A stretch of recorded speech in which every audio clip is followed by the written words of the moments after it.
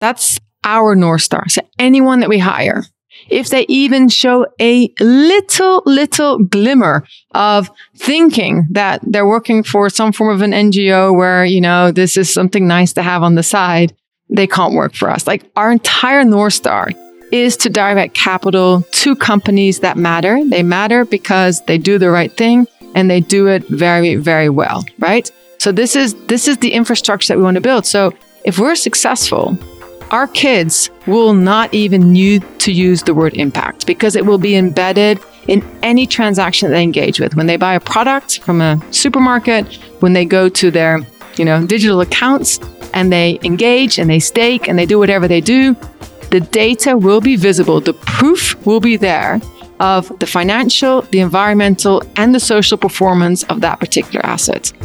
This Week in Startups is brought to you by OpenPhone. As a startup founder, a lot of mistakes are easy to roll back, but using your personal cell phone number as your company number isn't one of them. OpenPhone makes it easy to get business phone numbers for you and your team right on top of your existing devices. Visit openphone.co/twist to get 20% off your first 6 months. Lemon.io. Need to speed up your product development without draining your budget?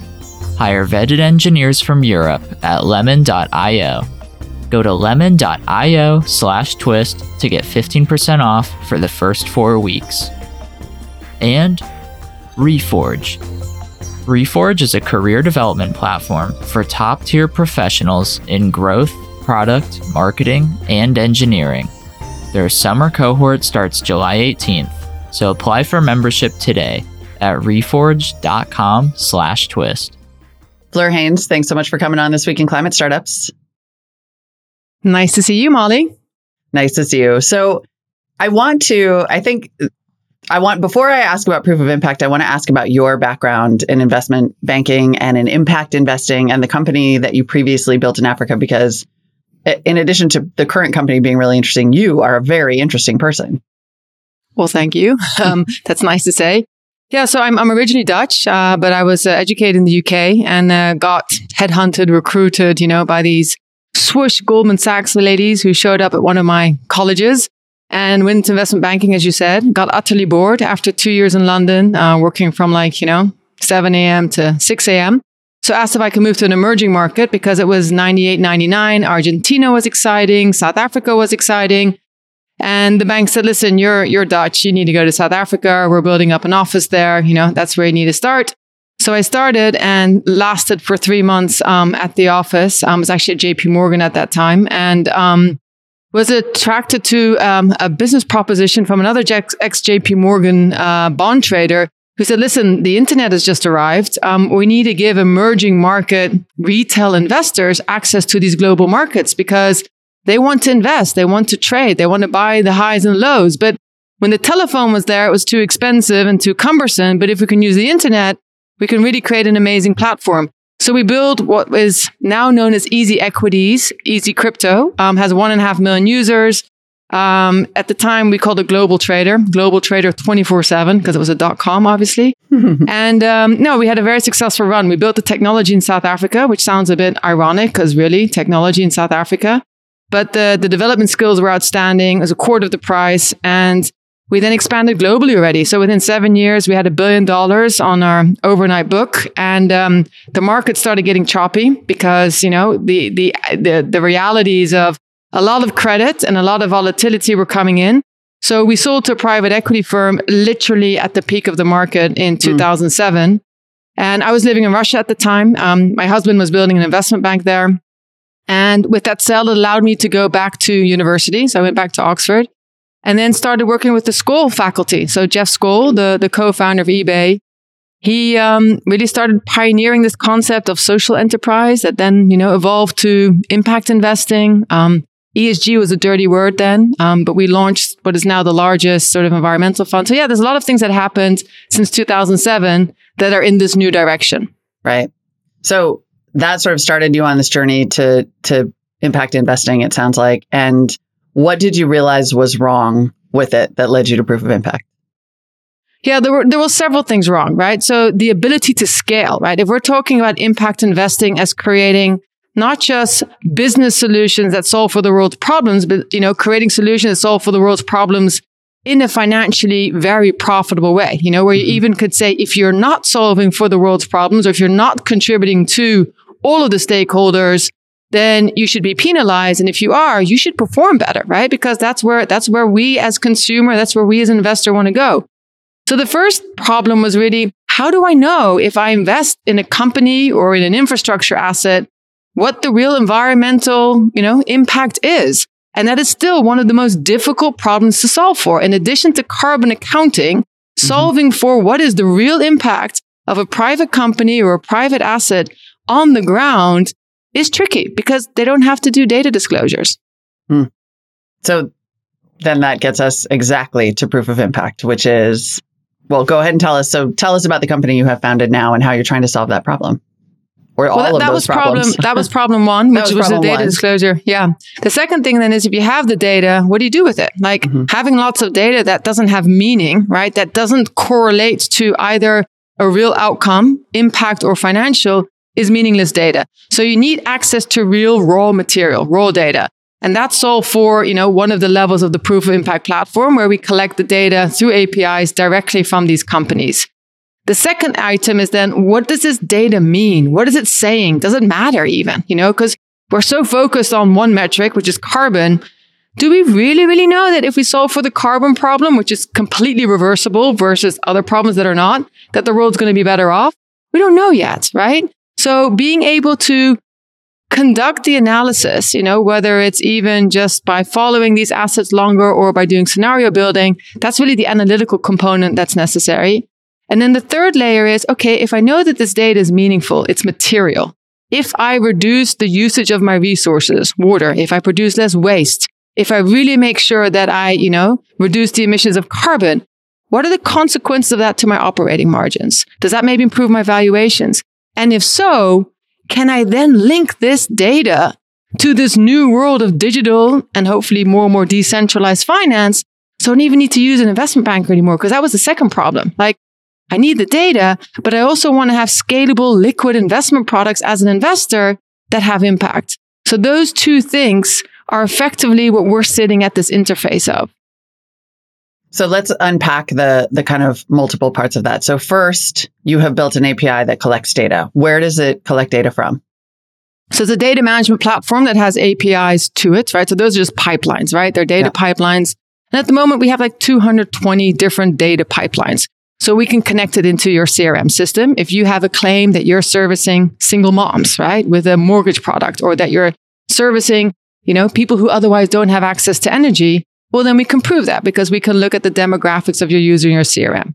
We can connect it into the we can connect it into the ERP system to see what are the utility bills, Do you actually, use your energy off the grid?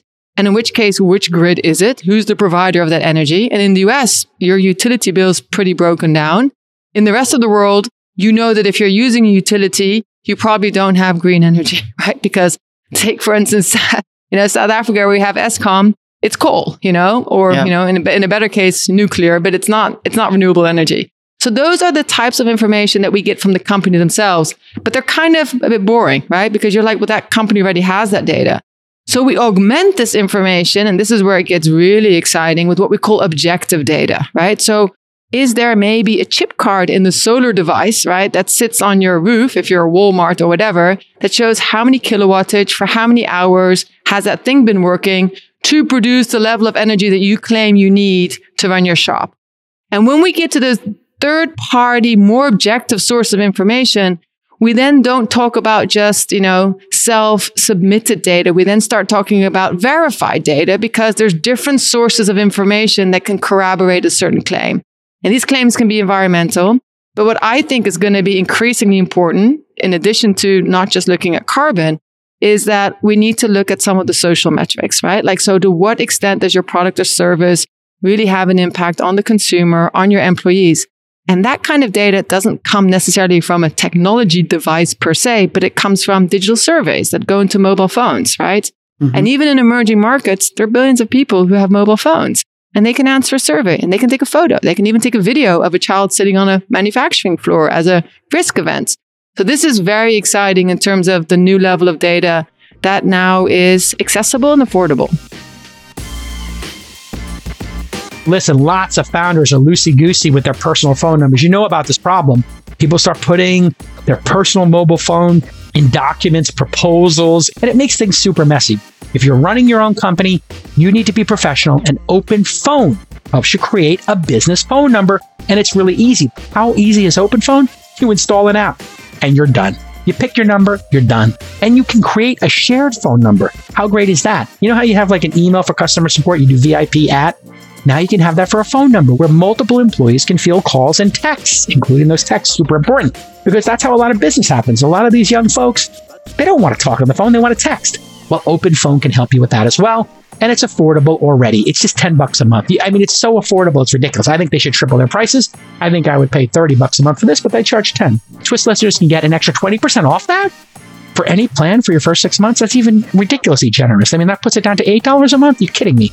You need to do it for yourself as an executive or a salesperson. Openphone.com/twist. And if you have an existing phone number with another service that's overcharging you or that doesn't have this incredible feature set, they'll port it over for you. If you're thinking about phone numbers, I just want you to think openphone.com/twist. That easy, folks. So that's sort of the step one of getting the data. And then what happens? Then what do you do with the data and make it actionable? Yeah. So as you may have noticed, there's a lot of frameworks and color-coded boxes, right, that we're using in the world to describe, what are people doing? Green typically means something environmental, and then the red and the orange are more social. So there's probably about 7 or 8 different frameworks where people want to still label this data to. And even though the label itself doesn't necessarily make it meaningful, it does allow for action to take place, because if you get this information, the data that we just collected from the ground up, and you label it in a way that investors understand that language, right, or regulators see you're compliant, then it has utility for that particular investor, client, or that particular company. So that utility function is the labeling directly of all these raw data points to these complex frameworks. And there's thousands of metrics, from SASB to Sustainable Development Goals to the Global Impact Investment Network, IRIS. So these are things that we are specialists in now. And it's complex. It's quite hard. But that's still labeling. What is more meaningful is what you're just asking for is, what is the materiality? So as I mentioned in the previous example, if I can show as a manufacturing company that I manage my resources better, does that improve my operating margins? Do I literally make more profits, right? And if so, there isn't a manager in the world or a CFO in the world who isn't going to make investments into equipment that is more resource efficient, right? So that's one thing. The other thing could be productivity. Like we talk about diversity, equality, and inclusion on the workforce. Does that really have value? I mean, in some markets, having hygienic, washing facilities for staff is a massive morale booster. Like it makes them feel proud of where they work. And, it might even be the free meal on a Friday, right? That really sort of gets people. So all of these inputs that then have an output, which is greater job satisfaction, more productivity, which again could lead to greater outcomes, which are revenues.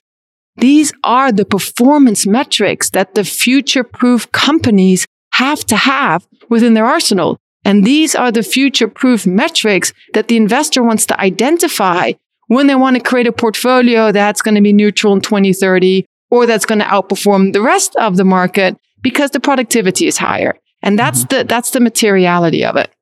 So there's a double goal with this data. One is to show this impact and then have these companies make investments that will ultimately make their businesses better and, of course, more profitable. But that is the impact.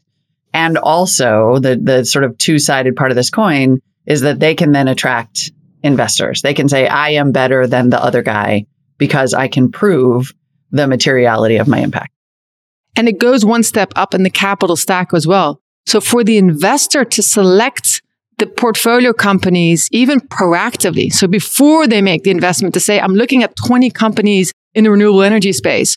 For my dollar invested, which one gives me the greatest carbon emission reduction, right?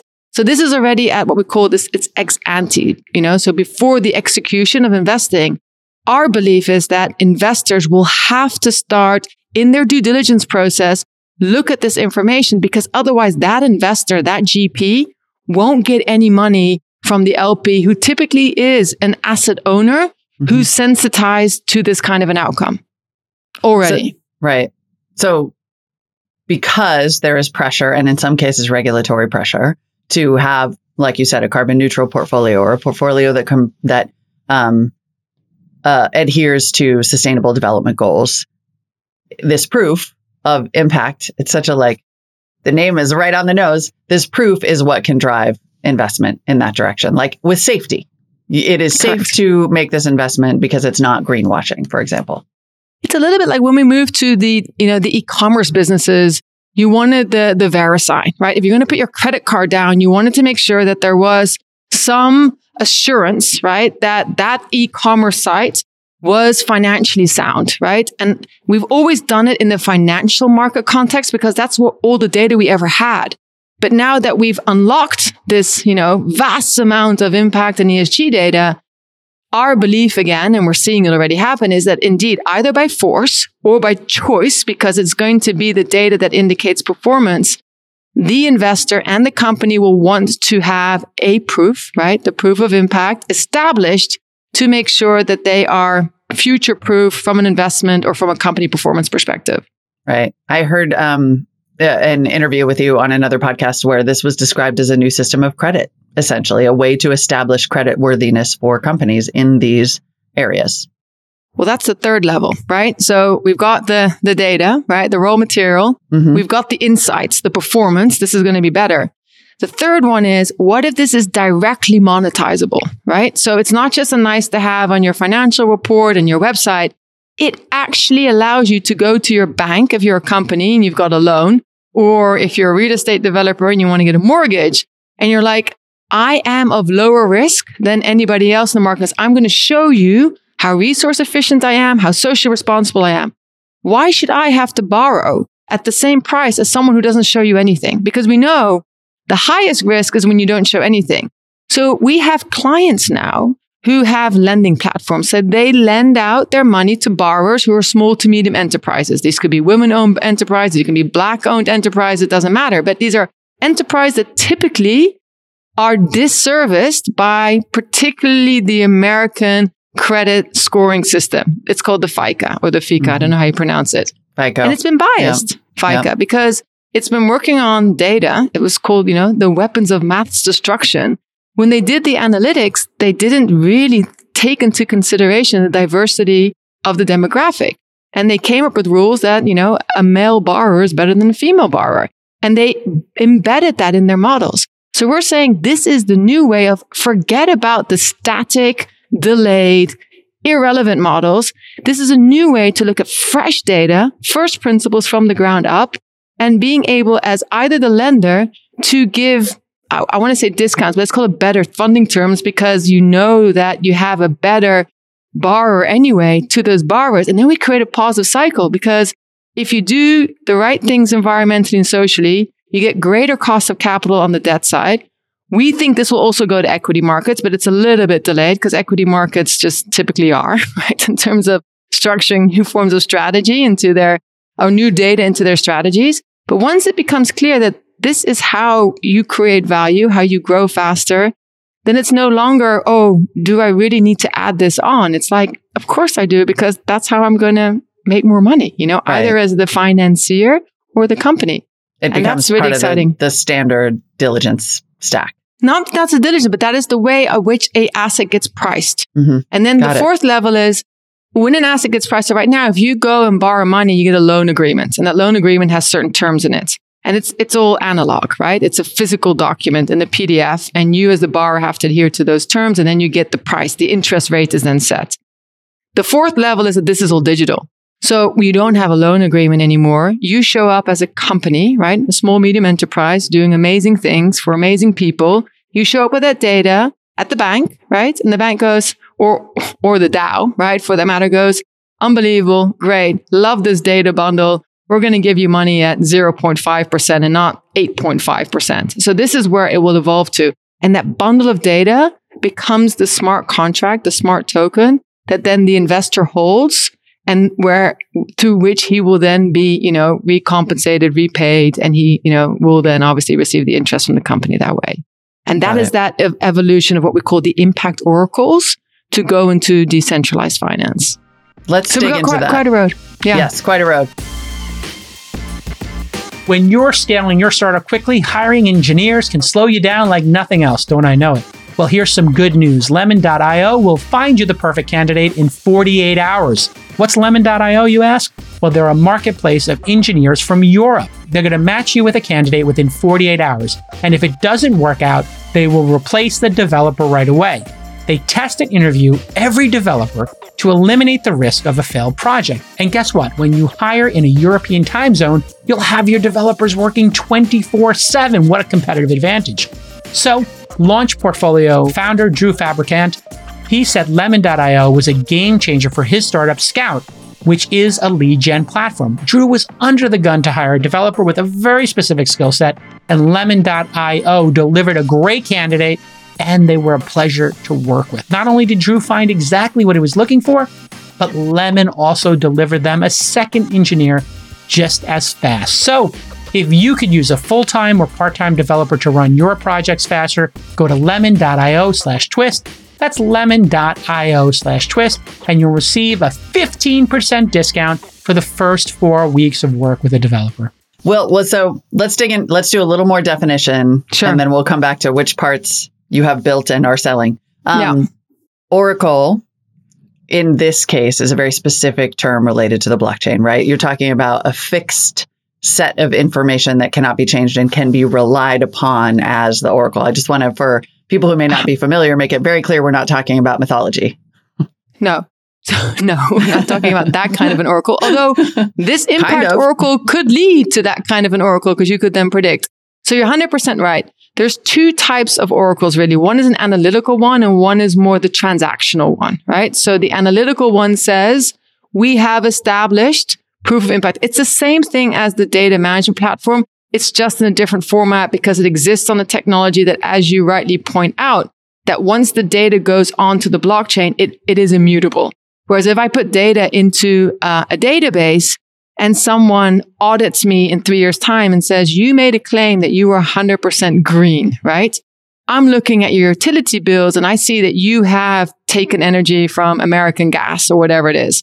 So in the data management portal, there's not much we can do about that, right? We cannot say, oh, but here's the database, those are the utility bills. They'll be like, yeah, you just put those in, that's not what this is about. I mean, and you could still be liable for having, pretended to do something that you're not doing. When you have the Impact Oracle, so when we've established the proof of impact because of the data collection again, nothing, that doesn't change. But once that real clean, verified information is the evidence of a particular impact claim, I have gone 100% green. There isn't a single bit of fossil fuel energy going into my business. And you then write that onto the blockchain and that remains. And that's an analytical oracle where no one can ever dispute in the future that you have satisfied that claim. It's a little bit like proof of work, proof of stake, proof of impact again, surprisingly, right? So that is the proof of impact that is established at that point in time. The transactional oracle is more that if you have established the proof of impact, so there is analysis that shows that you have a legitimate claim, then you can say, let's issue an NFT, right? Because I have an impact claim. I have a carbon credit. So that's the transactional oracle that will then be able to convert the analytics into something that could be an investment product or an NFT or something like that. So those are the two versions of it. I mean, it's a long-term vision that has such power in terms of directing the way that money gets allocated, right? Like at what point do banks come out of the equation in this vision? Good question. I mean, I think this is something that we always struggle a little bit with. Like, do the incumbents still participate or do they become entirely obsolete? Right. And if you look at the history of finance, right? I mean, banks tend to not become obsolete that quickly. Like we've digitized finance. We've even come with digital banks. We've come with other solutions. It's just a different form of a similar type of regulated, centralized organization, right? That is still what the banks are. Do we think that they are going to be eradicated because of something like this immediately? Probably not, because there's so many users who wouldn't yet be able to interface with an alternative. And say that the alternative is a DAO, right? Where you have a network of nodes, right? That effectively become an investment platform through which investors can screen, through a staking pool, what opportunities may be interesting to them. And companies would just upload their data, right, onto the DAO through the proof of impact oracle, right, for their impact information, through a credit or finance oracle for their financial information. So if that mechanism, which we're already launching, by the way, so the extent of a DAO actually going and offering the proof of impact verified companies NFTs, that will go live in Q3 of this year, right, in Switzerland to begin. And that's obviously not proof of impact because it's a DAO, right? But that will effectively be the launch of connecting that. If that takes pace, right, and it becomes a new way of, my kids are between 11 and 23, right? For them to take their Revolut money that isn't doing anything in terms of yield or earning, if that becomes the way that they then stake, right, whatever they have there, to then stake with both a yield, because we're talking about value, right? We're not just talking about buying a Bored Ape, right? We're talking about something that has legitimate underlying cash flow assets. If that then becomes the way where they then restake their digital assets to have both profit and purpose, I think the investment banking model is going to struggle to stay alive. Yeah. Fascinating. Back to your business. You said the Impact Oracle is effectively launching. Where are you now? Who are your clients and what do people pay you for? Yeah.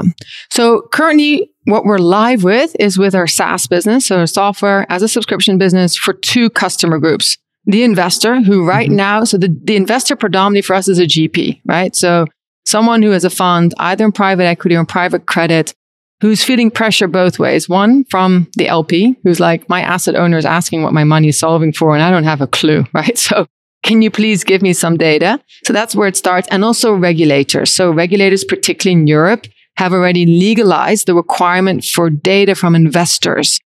The SEC is getting ready to follow that kind of a trend as well. So then it becomes a standard that investors have to disclose not their policy, which they've been doing for years, and that was always meaningless, but they actually have to disclose the data. So that's our target market, because with that, we then have a bit of a force onto the companies and say, you now need to onboard. Having said that, our users are the companies, right? Because the companies have the data. Our data integrations go into the companies. So we're simultaneously creating this flywheel of as many companies as we can onboard, because that again makes it more attractive to the investor to get the right insights, which companies are performing better, et cetera, et cetera. So it's those 2 that we're now currently servicing, and they pay us a monthly fee between $500 to $5,000 on average. And we have 100 clients like that since our launch last year. The Impact Oracle, which we call more of our Web3, we have 3 pilots in the making. So we have one with a very large Swiss institution who wants us to verify these impact claims and then digitally create a funding mechanism for them. We have a very, very large investment bank, actually, ironically, right? Who has... We won't play this for them. They don't have to listen to that part. But it's nice to know. It's a little bit like the gas and oil companies who invest heavily in solar, right? Exactly. And get ahead of the disruption. Transition. Yeah, yes. Transition. So let's call it a transitionary investment manager, right? Who effectively has a lot of capital deployed towards building wind farms, solars, etc. They want to establish that proof of impact oracle at site, at the source, right? Through the digital solution, create digital carbon credits, and then launch those on a digital carbon exchange. So that's now in a pilot form. And the final version is what we call impact-linked finance solution, where we have a borrower. So we have someone who, as I said earlier, lends money to small to medium enterprises, and they have their wholesale lender, so the bigger institutional funder, who says, if you can show that more than 44% of your portfolio is women-owned, and if more than 80% of your portfolio are tiny little businesses, because that's where economic growth normally comes from, then we will cut what they call the credit spread. So rather than borrowing at 4%, they can borrow 2%. So that's the third application. How hard is it to do this? I mean, it sort of feels like there's a regulatory boost, but I wonder from a technology perspective, a lot of companies are rushing into this space, right? Some version of data analytics or measurement. What is the differentiator for you? Yeah. So that's a bit of a problem, right? So there's a lot of noise in our ESG and impact data industry. And there's a couple of areas where, certain data providers or data analytics company are different from others. So first, you have to look at what is the underlying investment. Is it a public equity, right? So a company that's listed on the public exchange, because in those cases, the data sources are very different. They actually issue reports, right? Every quarter. They have to do their quarterly filing, their quarterly reporting. Those get picked up by Reuters and Bloomberg. And then you have hundreds of ESG analytics company who go, oh, here's nice processed meat, right? That I can stuff into my sausage. And then it becomes like, this ESG scoring rating. But unfortunately, the meaning of those ESG ratings is highly debatable because the raw material, the underlying source of the meat isn't known. It wasn't sort of, well indicated. So that's a problem there. But we don't play in that space. So we don't play in the public equity space. Someone has to solve for that. Yeah. No pre-made sausages. No pre-made sausage. Love it. Yeah. So then on the other side, which is this private markets, which is what I said, that was the problem that we intended to solve for. Like in an environment where companies do not have to disclose, how do we get the data? The difference between us and everybody else is, and that is the hard work, is that we are literally connecting into the operating systems, IoT devices, digital surveys. So we are, and I don't like using this word, but we are in that sense the plumber, right? We are literally creating those pipelines. And that very few people have done, right? Because it's hard work, right? And why would you do it? Well, we do it because we also have the impact measurement expertise, which is another big skill set, right? So having data come in, but knowing what that data could mean are two very different things. So over the last, for me, this started in 2007, right? Some of our team members were like the first guys who built like the impact bonds for Freddie Mac, right? So maybe that was 7-8 years ago. So we have this inner blood, we have this inner team, and we have a very dedicated impact data strategy team that is experts in that. And if you ask any of the carbon tech solutions who come to us to partner, they're like, listen, carbon accounting is hard, but what you guys do is far harder, right? And no one is doing that. So can we partner with you? Because Proof of Impact doesn't do carbon accounting. We need someone to really dive into the weeds and figure out, what are the accounting. But those carbon accounting firms, they are getting requests from their clients. Okay, carbon is one thing, but what about all my other, areas that I'm trying to prove that I'm contributing on? So it's the understanding of what drives impact. How do you value impact? What's important impact? And then the third aspect is the technology side, right? So again, our team is heavily biased towards decentralized technologies and distributed ledger technology. And again, in those three in a row, so doing the hard work, having the impact intelligence, and then having, the huge competency and desire to move to that decentralized finance and decentralized technology world, that's really unique in Proof of Impact. Reforge equals career development. Career development equals a raise and a better title. It's that simple, folks. You work in growth, you work in product, maybe you work in marketing or engineering. Those are the most important functions in any startup and even the at-scale companies, let's be honest. And this is where the magic happens at a company. Well, how do you make magic happen? Well, you join Reforge. They onboard new members in cohorts and they give them year-round access to a bunch of program content that are going to make them better at their jobs. They also put you in a vetted community of your peers. You're going to get that networking, you're going to get your skills, you're going to get direct line of insight from leaders at the top companies across the tech industry. Reforge offers 16 programs built and led by top executives at companies like Uber, Slack, SurveyMonkey, Instacart, and Tinder. You're going to be in great company. You want that promotion? You want that raise? Well, how are you going to show you deserve it? You're going to show you deserve it by putting numbers on the board, and you're going to put numbers on the board because you got those skills. So stay current on business trends and best practices. Join Reforge this summer. Their next cohort is starting July 18th. Apply for membership today at reforge.com/twist. People ask me all the time, what should I invest in? Yourself. Reforge.com/twist.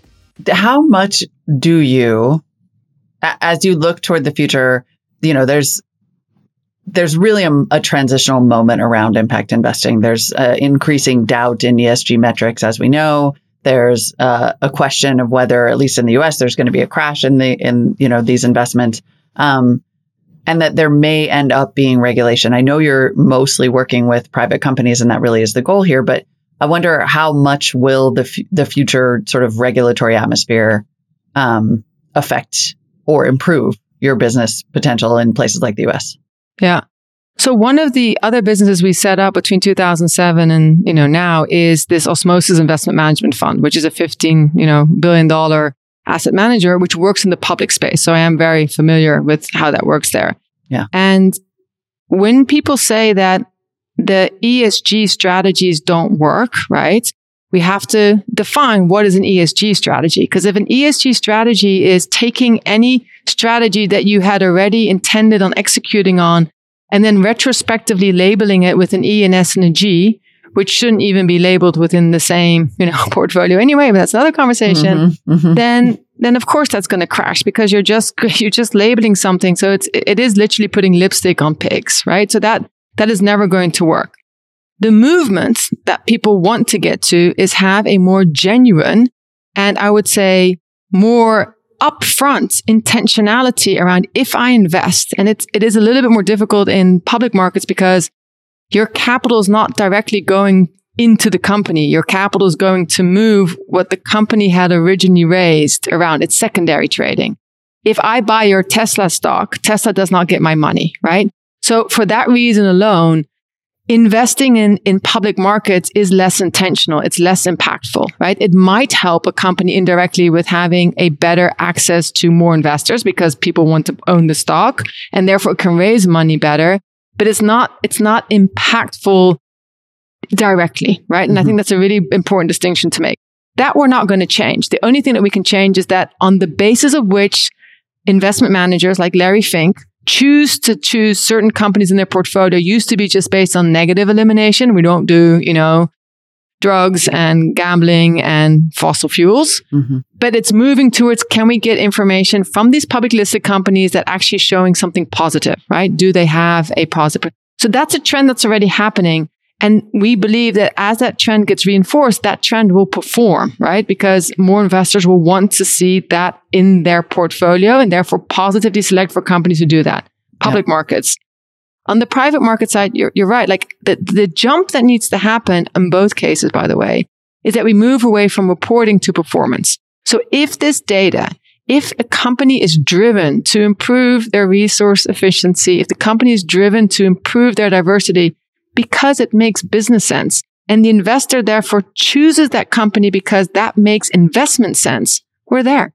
Right. And I think we are I always think we're very close. I've been thinking we're very close for 15 years. But I honestly, genuinely now think there's no excuse anymore not to behave in that way. It feels to me that that we genuinely are on the cusp of the most important realization, which you have pointed out several times, which is that impact is not concessionary. That in fact, it is the only way to do business going forward. That's our North Star. So anyone that we hire, if they even show a little glimmer of thinking that they're working for some form of an NGO where, this is something nice to have on the side, they can't work for us. Like our entire North Star is to direct capital to companies that matter. They matter because they do the right thing and they do it very, very well, right? So this is the infrastructure that we want to build. So if we're successful, our kids will not even need to use the word impact because it will be embedded in any transaction that they engage with. When they buy a product from a supermarket, when they go to their, digital accounts and they engage and they stake and they do whatever they do, the data will be visible. The proof will be there of the financial, the environmental, and the social performance of that particular asset. And that's extremely exciting. And I think when we started, thinking about proof of impact in 2017, 2018, we thought that bit would happen faster, of course. You think that, people would want to see this in digital form faster. And then it was a bit slow. But now that I'm in 2022, it's the classic. Like people underestimate what can happen in 10 years, but they overestimate what can happen in a year, right? So I think if you're looking at this world in 2027, I think what we are talking about now will be a huge part of the financial markets. Fleur Heyns is the founder and CEO of Proof of Impact. Thanks so much for the time today. Thank you, Molly.